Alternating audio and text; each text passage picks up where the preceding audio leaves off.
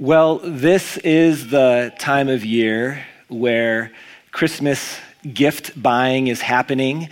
And nowadays, what that means is that your Google, YouTube, and social media feeds are filled with ads that online marketers think would be of interest to you.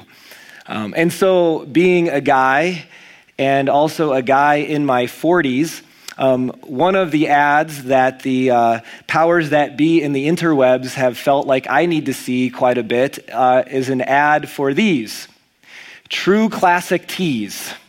I don't know if any of you have seen these before. Probably guys have seen them in their feeds more than you ladies. But the idea behind a True Classic tee is that it is cut just right so that it's tight around the arms and around the torso, with at the same time leaving just, a little bit of extra room around the midsection. Or, as one ad said, this is the perfect gift for that man in your life who's been blessed with a dad bod. If you don't know what a dad bod is, you can Google it on your own time. But I guess one question I had is, I don't know how to feel about this, that I'm getting all of these ads. Should I be thankful that someone's looking out for me, or should I feel a little bit embarrassed that I'm getting these ads? Or how about this? If someone got me a True Classic tee for Christmas, how should I feel about that? There's so many things I don't know. But here's one thing I do know, is that this is just one example of a whole bunch of different apparel items for guys and for gals that have the idea, that have the purpose of making you look good, of hiding things that maybe you're embarrassed about or maybe unflattering, and to help you look even maybe better than you should. You know what wouldn't sell very well? A t-shirt that makes your arms look small and your stomach big, right? This is true about all of us. We'd prefer to emphasize the good and to hide the bad. And that's true with our bodies. That's true with our resumes. That's true with our social media accounts. And in many ways, there's nothing even wrong with this. It's just a thing. It's just something. It's the way that we feel. But here's the reality, that when it's the opposite, when someone intentionally highlights the bad or the embarrassing, like a t-shirt that makes your stomach look big, that catches your attention. And in a weird way, that's exactly what Matthew did when he wrote the genealogy of Jesus at the beginning of his gospel. He emphasized things that were embarrassing about Jesus' family line, or things that you and I might consider to be bad. And I'd like to review a little bit of that with you from last week, because I know a lot goes on in a week, and you might have forgotten some of these things, so I'm going to remind you. When Matthew began his account of Christmas, he didn't start with shepherds and mangers and stables. He started with a genealogy. And the reason why he did this, in part, was because his first audience, his primary audience to begin, were some Jewish people. And if you were a Jew 2,000 years ago, you would have known without a doubt that if someone was going to claim to be the Messiah, that he had to be from a particular family. And there were two key people in that family that the Old Testament talked a lot about, that he would be the son or grandson of Father Abraham, and he would be the son or grandson of King David. And so Matthew goes about showing how Jesus was an ancestor of both of these important people. But as he goes through the genealogy, he kind of goes off script a little bit. Because a typical genealogy would say, this is the father of this person, and this person's the father of that person, and it was very patriarchal. Family trees still often are that way, right? But there's these little points in Matthew's genealogy where he specifically points out a person or an event that you wonder, why did you do that? Why did you point that out? And What we had as our first fill-in last week, because it's kind of a core idea for this series, is going to be our first fill-in for this week as well. The reason why Matthew did this was because the kind of people that Jesus came from,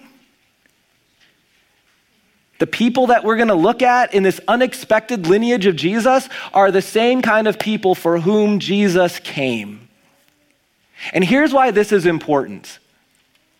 You see, the Jews at the time, they had mistakenly sort of transferred all of their focus on their relationship with God on the things that they did. And yes, God had given lots of laws in the Old Testament, but they were never meant to be the way to get into a good relationship with God. They were meant to point ahead to the person who would get them into a good relationship with God. And so their mindset so often was the way to be good with God is by being good and doing the right thing. And yet, you and I know that just doesn't work. Because what God requires is not good. He requires perfect, and none of us are that way. The reality that Matthew wanted to point the people back to, the reality of Jesus is that we get into a good relationship with God by God's grace and what Jesus has done. And it's interesting, when you see some of these people, last week we talked about Tamar and Judah and his family, and if you didn't blush just a little bit, you probably weren't listening. The things that happened in Jesus' family are surprising. And I think what Matthew in part wants us to understand is that if they are a part of Jesus' family, there's also hope for you. If those ancestors were a part of Jesus' family, that God said, hey, you're a part of my family, well then there's hope for me. There's hope for all of us. And so let's read the first 5 verses once again of Matthew's genealogy of Jesus. It's in Matthew chapter 1. Here's how it goes. This is the genealogy of Jesus the Messiah, the son of David, also the son of Abraham. Abraham was the father of Isaac, Isaac the father of Jacob, Jacob the father of Judah and his brothers, Judah the father of Perez and Zerah, whose mother was Tamar, looked at that last week, Perez the father of Hezron, Hezron the father of Ram, Ram was the father of Amminadab, Amminadab the father of Nahshon, Nahshon the father of Salmon, Salmon the father of Boaz, whose mother was Rahab. And when the Jews would have heard that name, they would have understood, they would have realized that typically there was a label attached to that name. And they would have gasped that Matthew would have chosen to make mention of Rahab. Like I said, she had a label. And this is not totally uncommon in the Bible that people had labels. In fact, I thought it might be fun to kind of test your Bible history knowledge a little bit and see if you can figure out these labels. So what fills in the blank here? John the...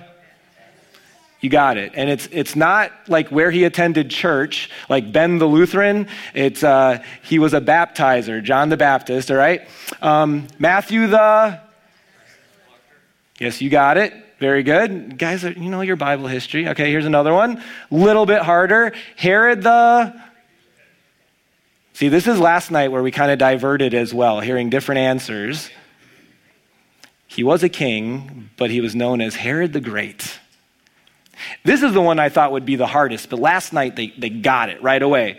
Let's see if you guys are as smart. How about this one? Uriah the... I heard it. Uriah the Hittite. That's where he was from. We're going to actually talk about Uriah later in the series. Rahab had a label. Rahab the... You got it. Rahab the prostitute. Can you believe that? Right in the middle of Jesus' genealogy, Matthew takes time to make sure that no one misses that the mother of Boaz was Rahab the prostitute.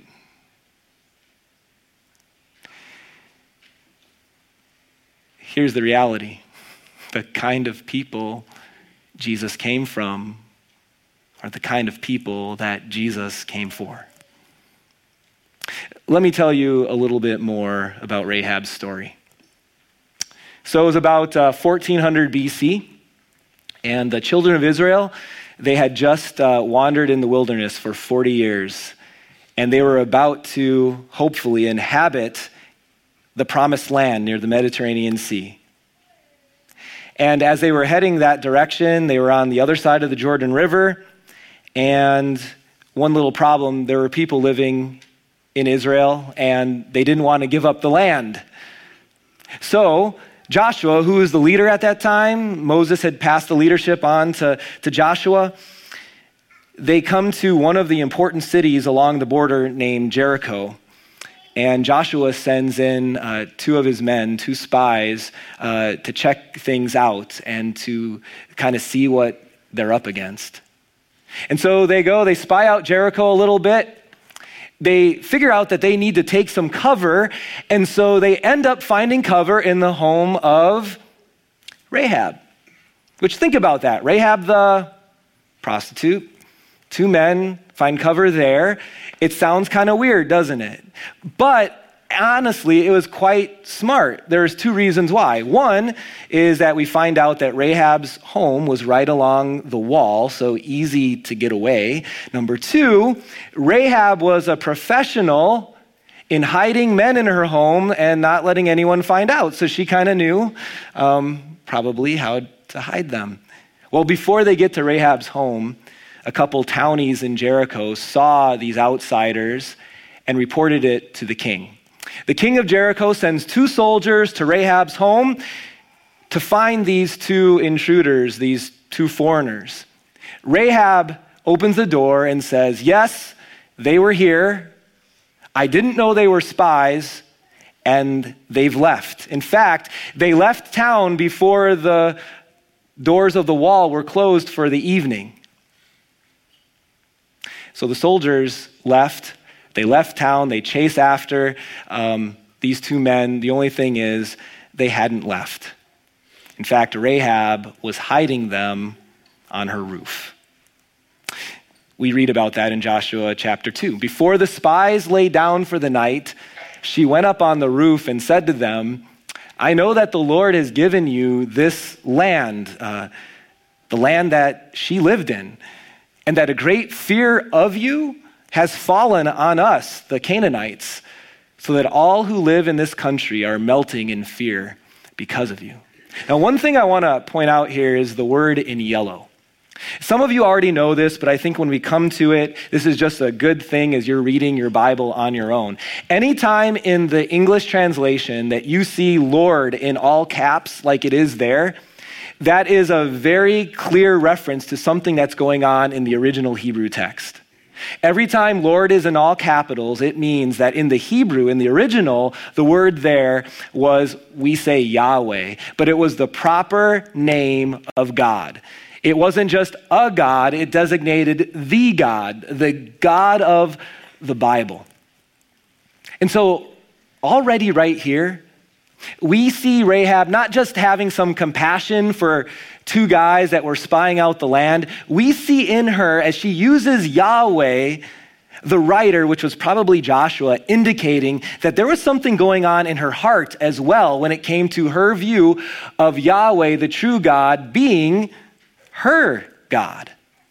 It's kind of interesting. Sometimes we get more information about where a person's heart was at by reading some things in the New Testament. And the writer to the Hebrews writes this in Hebrews chapter 11 about Rahab. By faith in God, trust in the Lord, the prostitute Rahab, because she welcomed the spies, was not killed with those who were disobedient. So Rahab has heard about this Yahweh. We start to see the beginnings of some faith in this Yahweh. Verse 10 continues. She's still talking with the two spies on her roof. We have heard how the Lord dried up the water of the Red Sea for you when you came out of Egypt 40 years earlier, and what you did to Sihon and Og, the two kings of the Amorites east of the Jordan, whom you completely destroyed. When we heard of it, our hearts melted in fear, and everyone's courage failed because of you. And we see her faith again, for the Lord your God is God in heaven above and on earth below. Next verse. Now then, please swear to me by the Lord that you will show kindness to my family because I have shown kindness to you. Give me a sure sign that you will spare the lives of my father and mother, my brothers and sisters, and all who belong to them, and that you will save us from death. Next verse. Our lives for your lives, the men assured her. If you don't tell what we are doing, we will treat you kindly and faithfully when the Lord gives us the land. So she let them down by a rope through the window, for the house she lived in was part of the city wall. She said to them, go to the hills so that the pursuers will not find you. Hide yourselves there 3 days until they return, and then go on your way.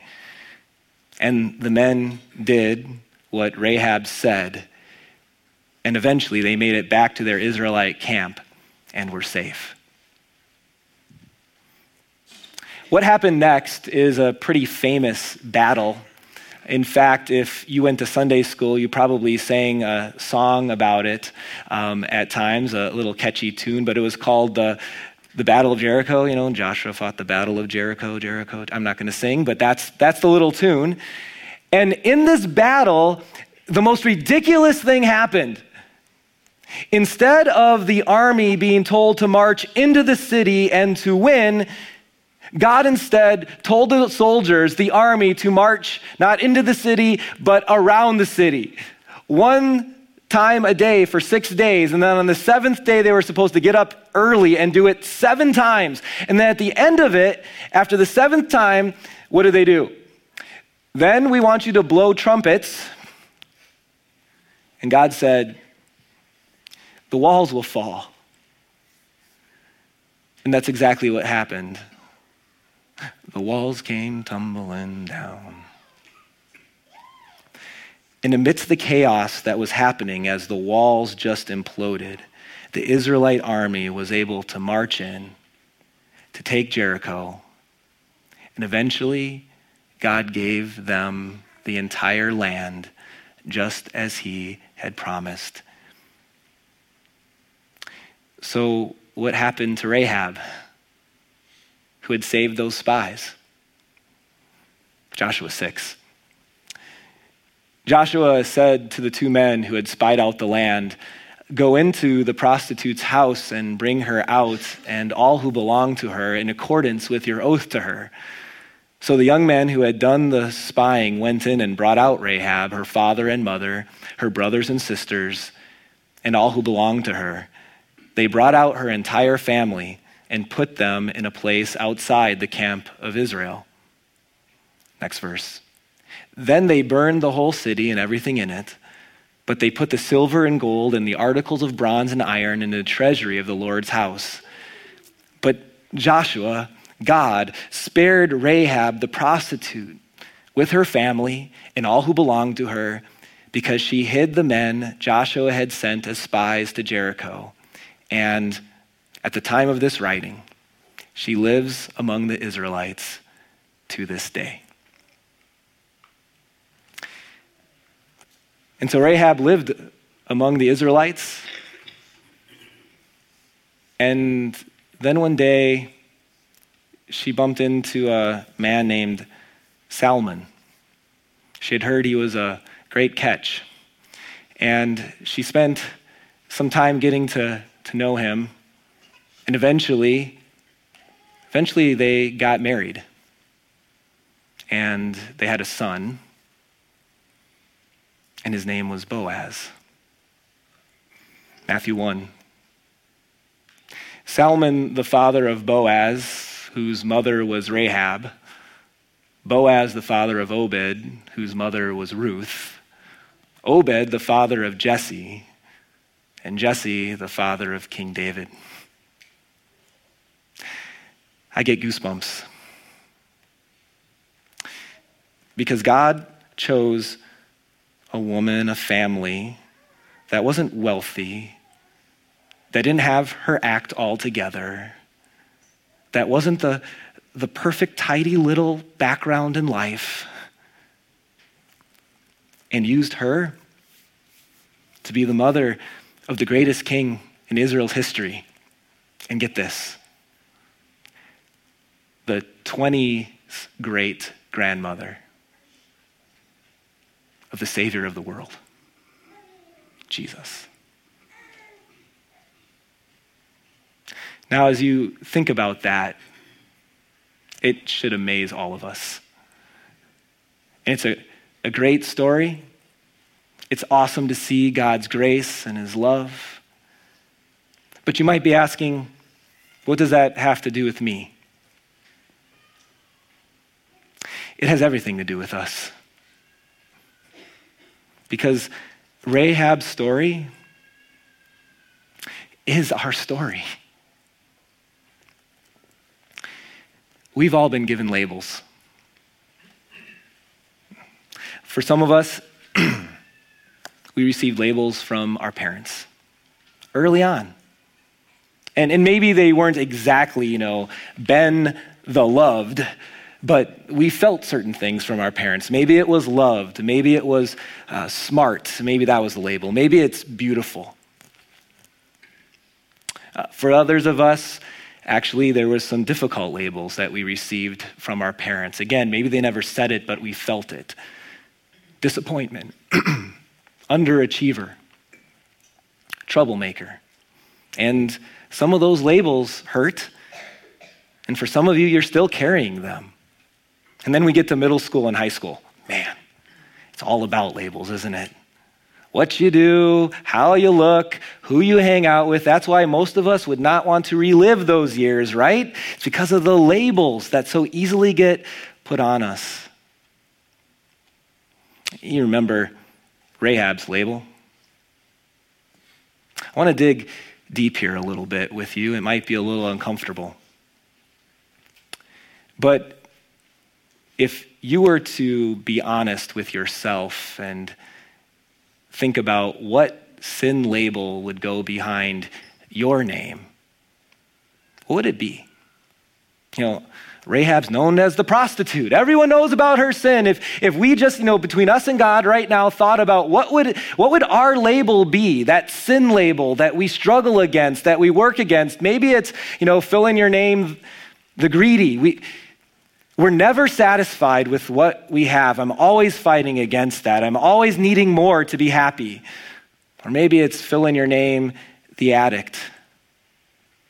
There's just these vices that I can't seem to shake, and I'm continually battling against them. Or maybe it's your name, the unfaithful, that I've made promises and I haven't kept them. And sometimes maybe it was even to my spouse. Or the unforgiving. There's someone in my life that I need to forgive. Whatever it is, I don't know what's in me, but it's been so hard. I'm Ben the unforgiving. Maybe it's the angry. If things don't go my way, and even when they do, I get mad all the time. And the people around me are in pins and needles, and I know it. Or maybe it's the self-righteous. There's this pride in me that makes life all about me and my success and what I want. Or maybe it's the worldly. I don't think enough about heaven and about what's really important. I'm all about this world and my success. Or maybe it's the worrier. I stay up late and I'm worrying all the time, and I know I shouldn't, but I do. What label? What sin label do you fight against? And you know what makes these labels even worse? Here's what. It might be a label that you've given to yourself. I don't know anyone that openly calls me Ben the self-righteous.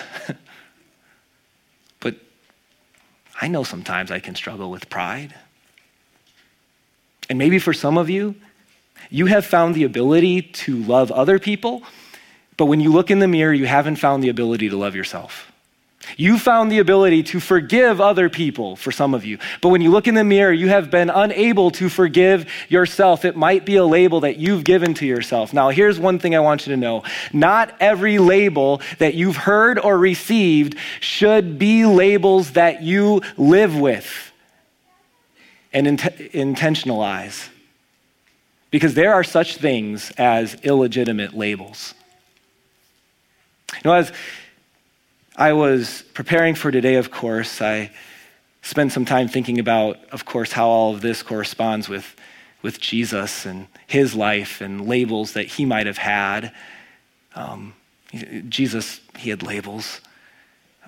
His label from his mom was son. The label that his disciples gave him was rabbi. John the Baptist, he gave him the label the Lamb of God. But did you know that Jesus had illegitimate labels that were put on him?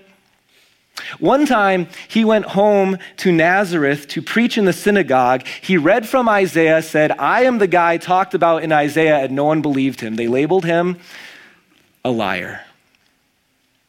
And then as people watched him, especially those who were the elite, they noticed he had pretty much nothing from a worldly perspective, and Jesus often was labeled as being a poor peasant.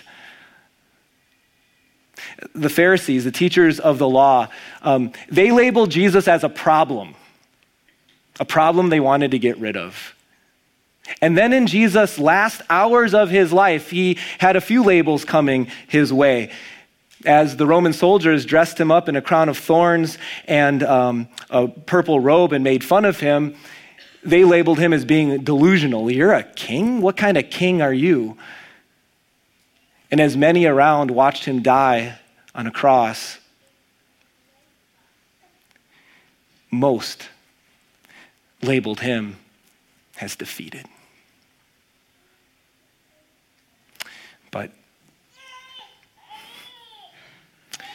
just because you've been given a label doesn't mean that's who you are. And on the third day, this defeated Jesus rose victoriously from the dead and proved who he really was. The Son of God, the Son of David, the Son of Abraham, the King of Kings, the Lord of Lords, the Savior, the Redeemer. He defeated death and hell and the devil. And number 3, when Jesus proved his identity, he made a way for you to have a new identity as well. What's that identity?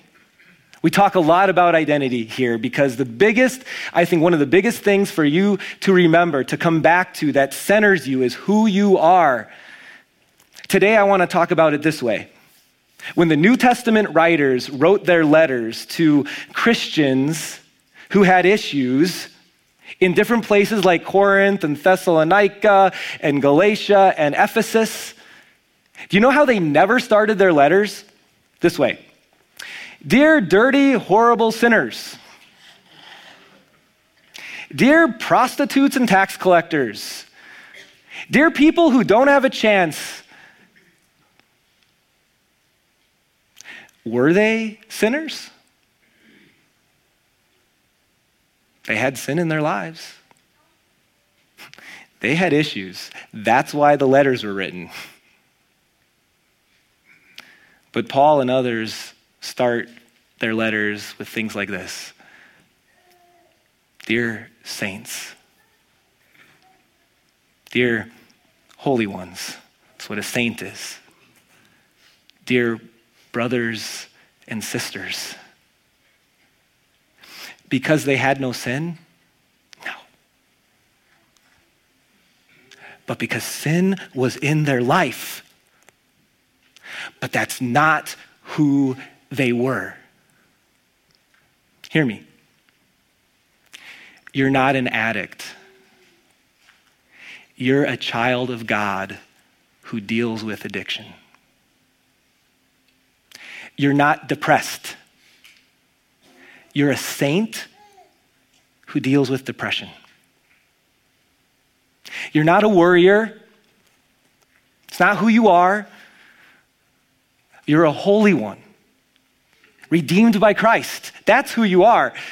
And you struggle with worry, and you need to keep fighting against it. You're not the unforgiving. You're a child of God who's been having difficulty forgiving and needs to keep working on it. The greed and the lust and the self-righteousness and on, those are not who you are. Because of what Christ did on the cross, he's established your identity. Number 4, you are not defined by your sin. Rahab wasn't either. You are defined by Christ. At North Cross, we're not afraid to talk about sin. We're not afraid to confront the ugly in our lives. In fact, we need to. We need to talk about those things. We need to confront them in our hearts and in our minds. And then we get to return to the loving Lord who's washed those sins all away and given you a brand new identity. As we close, one of the things I've thought about when we get to heaven is the opportunity to meet some of these people in the Bible that we read about. And I want you to play along with me because I don't think it's going to be this way, but sometimes I imagine it being kind of like, one of those Hollywood tour bus things where you kind of get on the bus and there's this tour guide and he kind of takes you around heaven. He's like, hey, yeah, that's where Abraham lives. That's where David lives over there. Oh yeah, he's out, watering his lawn, David. There's Paul's house, and that's where Peter lives. What if you're on that tour bus and you ask the driver, hey, years ago, back at North Cross, we had this sermon by our pastor, and he talked about Rahab. Do you think you could take us by Rahab, the prostitute's house? And he's like, what? Rahab, the prostitute's house. He's like, why are you whispering? Well, I don't know that I can say prostitute in heaven. You can say it, you shouldn't do it in heaven, right? You can't do it, but you can say the word. It's okay. Oh, anyway, the bus driver continues, I don't know any Rahab the prostitute. It's like, man, I thought for sure she'd be in heaven. I mean, in Ben's sermon, he talked about how she had faith. I thought she'd be here. He's like, Rahab the prostitute, from Jericho? Oh, Rahab from Jericho. She lives here. But we don't call people in heaven by what they've done. We don't call people by the labels that they've been given by their sin. We don't call people in heaven by their sin. So I don't know who Rahab the prostitute is, but I know who Rahab the righteous is. I know who Rahab the child of God is. I can show you where she lives. You are what Jesus says you are. Not even what your parents say you are. Not what your peers tell you. Not what your sin says you are. You are what Jesus says you are. You are his child. And let's live in the joy of that. Let's pray. Dear Lord, I know a message like this can hit different people in big ways because there are some people here today that have been living with a label that, whether it's other people that have said it or just a label they have on themselves, that has been dragging them down and making them unable even maybe to look in the mirror. And Lord, I just pray that you take that away, that you would use this truth of your grace to help us slowly but surely to recognize who we really are, that you loved Rahab the prostitute so much that she even was the 20 greats grandmother of your son. And that same grace and forgiveness and love and hope is ours. And I pray that we live in that grace, that we don't stay in our sin, that we work towards something different, but that already today we live in the joy and the newness of forgiveness through Jesus. We pray this in his name. Amen.